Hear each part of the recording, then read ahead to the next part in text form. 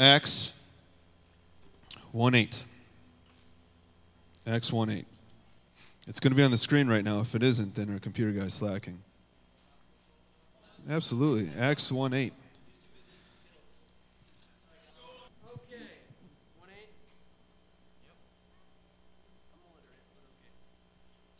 But you will receive power when the Holy Spirit has come upon you, and you will be my witnesses in Jerusalem and in all Judea and Samaria, and to the end of the earth. There it is. That's it.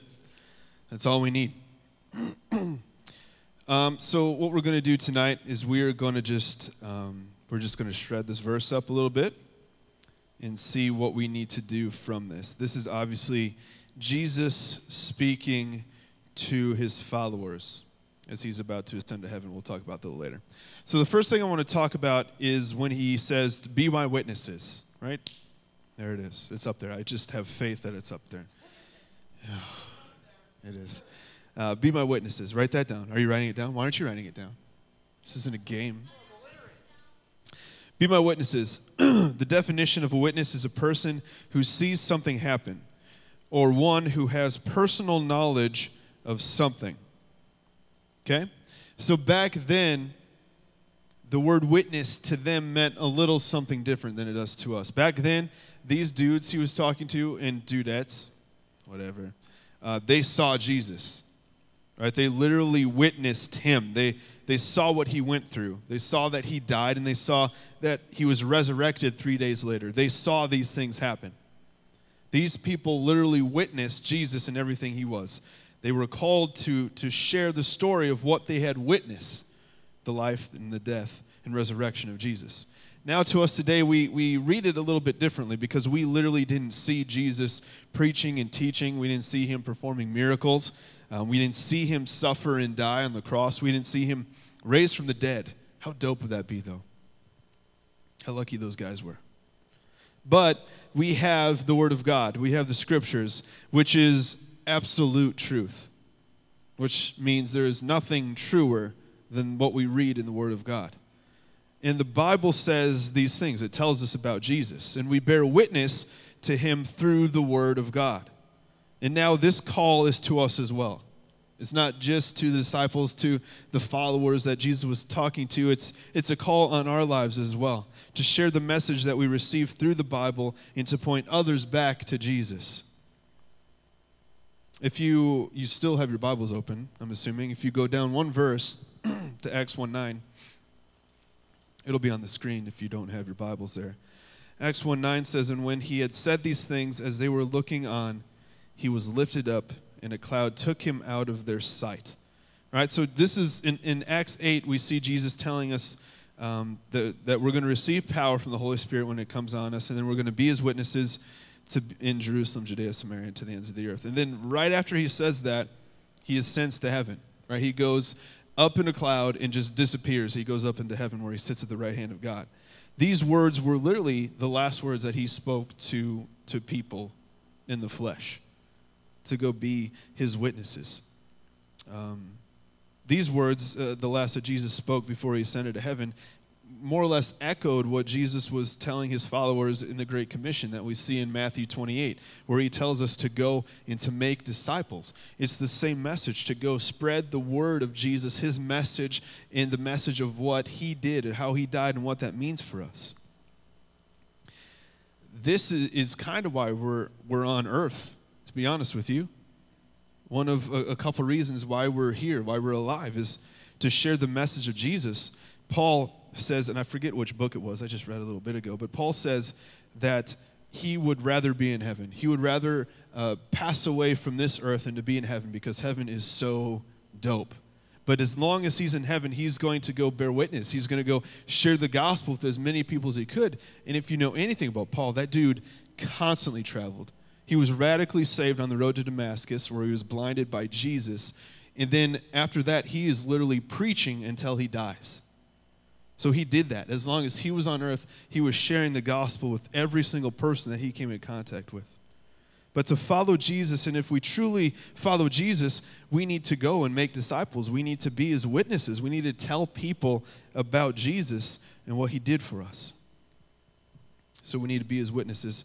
The second thing I want to talk about is the part where he says you will receive power, which technically comes first in the verse, but it would have been kind of weird if I would have said that first. Anyways, for whatever reason, talking about Jesus scares the poop out of us.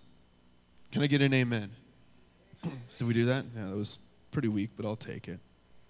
We're just scared to death to do it. We're so used to being comfortable, and I think we hate conflict so much, and we just hate it when people look at us weird and when they judge us. Sorry, I lost a spot. So we just kind of avoid it. We just don't do it. I mean, really think about it. I don't say this to belittle you because this is something that is convicting to me as well, but when was the last time you told someone about Jesus and his sacrifice? Think about it. Give me a date. No, not really, just like in your head. No, that's good. I'm glad. No, I'll be proud of you. When's the last time you told someone about Jesus? When you told someone how they could have access to the living God and eternal life if they just believe in Jesus and live for him? The Holy Spirit does a lot of things. He works in everyone and he leads them to God. He's the one that convicts us and lets us know that we're doing things wrong. He acts as a guide for us on our spiritual journey. And he also empowers us, and that's what we see in Acts 8, is that the Holy Spirit empowers us to do things.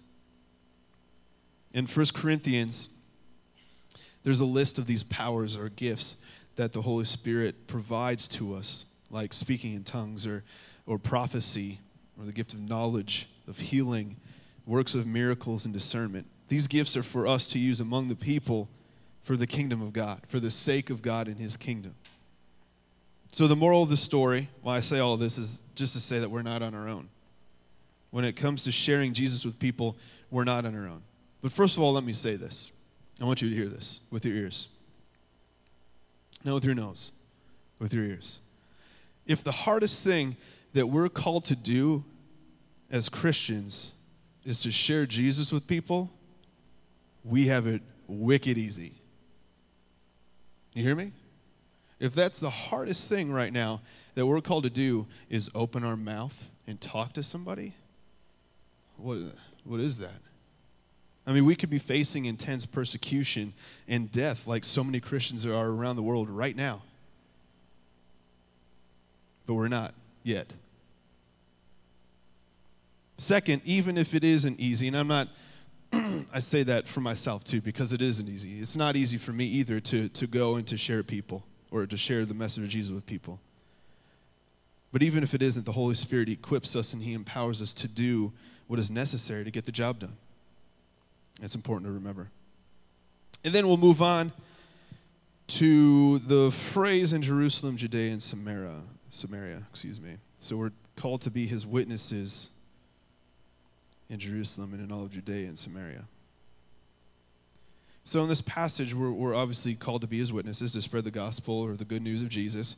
But Jesus also kind of gives us some specific instructions as to where to spread the gospel, where to start, what to do, a formula, if you will.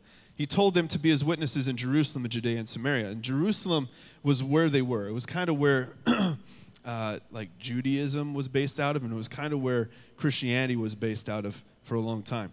So that was more or less their hometown. That was their community. That was where they lived. Not all of them maybe lived exactly there, but that's kind of what it was referencing. And Judea and Samaria were kind of the surrounding areas of that city, right? They were kind of close. So basically he's saying, hey, be my witnesses in this town and in the surrounding areas. And this kind of made me think of this phrase, realm of influence. If you don't know what that is, write it down. Realm of influence. What the realm of influence is referring to is the fact that we all have people around us that we have influence over. We have an impact in their lives, in their decision making, whether it's friends or family members or whoever. People that we care about and that we have an effect over. That's our Jerusalem. Right? These are the people in our lives that we're close to, that are close to us. And this is where we start. We start in Jerusalem with the people in our realm of influence, communicating Jesus to the people in that group, our realm of influence. And then after Jerusalem, we move to Judea and Samaria, so to speak. And those could be the people outside of our realm of influence, but people that are nonetheless around us, that we come in contact with. Classmates, teachers, yes, I said teachers. Co-workers, random people at Culver's maybe later tonight, whoever. It could be anybody you come in contact with. I want you to think about this. There are over 7 billion people on this planet. Just try to imagine 7 billion people for a second. And of those 7 billion, there are billions and billions of people that don't have a relationship with Jesus, that they don't have access to eternity in heaven right now. There are so many people around us every day that don't know Jesus. People next door. People that sit next to you in class. They're everywhere. You brush shoulders with them every day. And there's even more people who think that they're good, especially in this town, a very high church town. There's a lot of people who think they're doing it right, but are missing it. And we're called to be Jesus' witnesses to all of these people, to all these people that don't have that access to Jesus, that have not yet made that decision or made aware of Jesus. We're called to go and to make disciples. But this is the question we need to keep coming back to is, are we doing that? There are so many people around us every day that are just crying out for Jesus. Are we being Jesus' witness to these people? Or do we just sit there with our mouth closed, passing on the responsibility to someone else? And then the last phrase of the passage is end of the earth. So we're to be his witnesses in Jerusalem, in Judea, and all of Samaria, and then to the end of the earth. Jesus tells us to start at home, start in Jerusalem, start in your realm of influence, then go out to the other people that you can reach in Judea and Samaria and the community around you, and then the rest of the planet as well. And this is tough, but if you think about it, this is even tougher for them to fathom back when Jesus was saying this. Because to them, they didn't have cars, they didn't have planes, obviously. They just got around by foot or maybe on the back of a camel, a donkey, or whatever. A unicorn. See, the end of the earth seemed a lot bigger to them than it does to us today. Today, it doesn't take that long, really, to travel from one end of the planet to the other. Probably within a day or so, you could get from one end of the planet to the other side. And then if you think about it even deeper, we have access to technology. Where right now, I could go chat with somebody in Asia somewhere if I wanted to. I mean, we have access to this technology where we can communicate with anybody, anywhere, at any time. But still, not all of us can do that. The ends of the earth is a big task, and not all of us are called to that. We don't have the ability to do that on the other side of the earth. But there are some people that have that ability, that have that calling to go and have went and are there. People that are overseas preaching and teaching, fighting to spread the gospel of Jesus. But we are still called to be a part of that process of witnessing to the ends of the earth. So what can we do? We all have money, regardless of how little or how much. We all have money and access to money. We are from one of the richest nations in the world. I originally typed the richest nation in the world, and then I had to go back and say, no, we're not anymore. We're from one of the richest nations in the world. Even the poorest of the poor in the U.S. are richer than a lot of people in third world countries. And the kind of unfortunate thing is that money is a necessary evil. It allows us to do things. It allows missionaries to go tell people about Jesus. And without support, they can't do much. Without funds, without finances, without money, they can't really do too much. Without support, they don't have a vehicle. They don't have resources to communicate the message of Jesus with people around the world. It was kind of cool at a convention this year. They brought in two of these guys that were from India, and they kind of got to share their story a little bit of how Steve Tripp, our district youth director, was over there and works closely with the missionary over there and knew these guys, and they came in and shared the story about the village they're from and just crazy stories of what God is doing over in India. And after they kind of got done sharing, Speed the Light, which we'll talk about a little bit later, provided them with a couple iPads to take back over to India to show to the people in these villages the story of Jesus so they can see it unfold in front of them. That's a huge advantage. And we think about people from these remote little villages who maybe have never seen anything like that. It's that in itself is a miracle. But then to see just this image and this video of Jesus and what he did, how he died and how he suffered for us and what that means for us, that has an incredible impact. And those iPads were paid for by Speed the Light, and we support Speed the Light. That's what we can do. That's what we're called to do. If we can't physically go, and maybe some of us in this room are called to physically go overseas and to preach the gospel to the people in these foreign nations, and that's amazing. But if we can't physically go, then we need to support those that can. It's our responsibility. We tend to look at missionaries and kind of view them as people who are just kind of off doing their own thing, but they're not. They're an extension of us. They're a part of our team, of the church, the kingdom.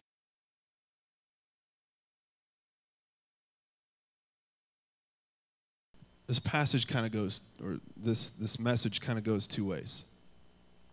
It's really at the core a call to action. To act here in our Jerusalem, in our Judea,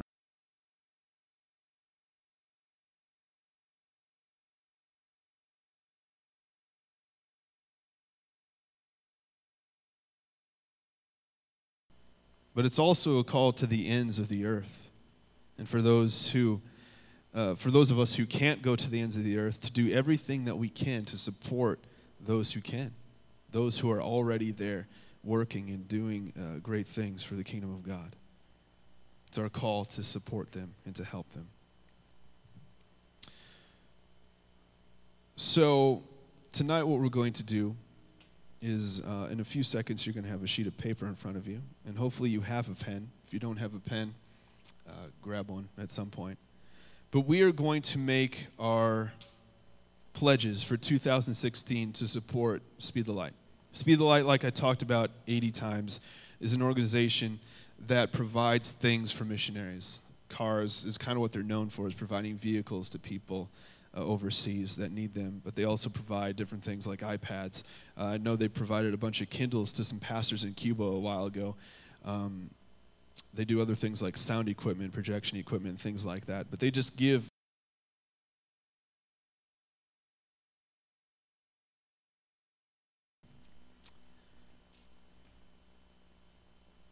So tonight we're going to make a pledge.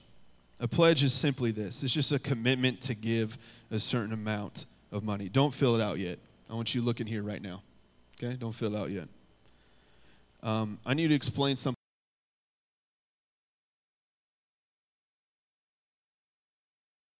It asks for a bunch of your information, even your social security number. Just kidding, because most of you probably don't even know it.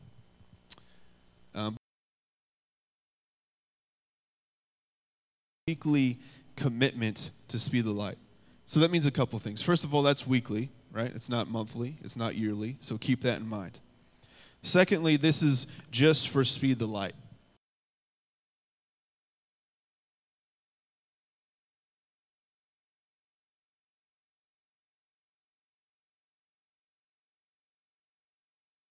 Right, so we're all kind of committed to providing the funds needed to support.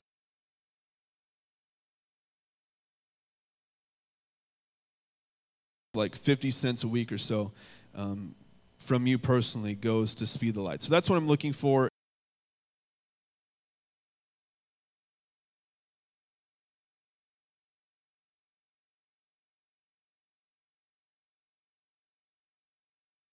he needs in Haiti, right? But this is everything above and beyond that goes to speed the light. And I don't want you just to on a whim write something. I want you to think about this and pray about it. I'll give you a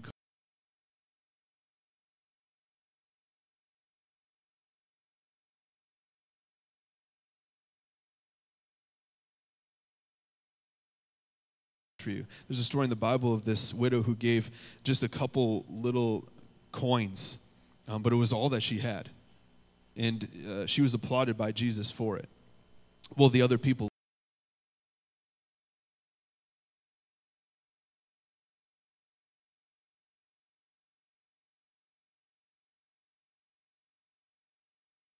level, right? If you make a grand a week and you give $1, that's ridiculous, right? We need to get to the point where we can give until it hurts. I mean, ask yourself right now, what can you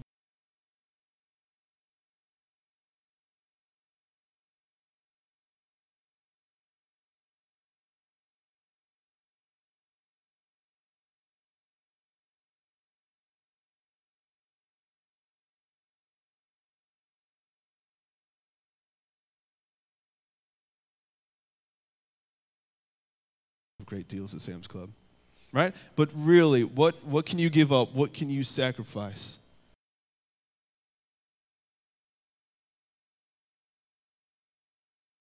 The bottom half is you fill out and you keep, so you know what you pledged, so you know what you committed. So keep that, put it in your pocket, put it somewhere where you know where it is. So I'll give you a couple minutes to fill that out. Dear God, we thank you for tonight. God, we thank you so much for who you are.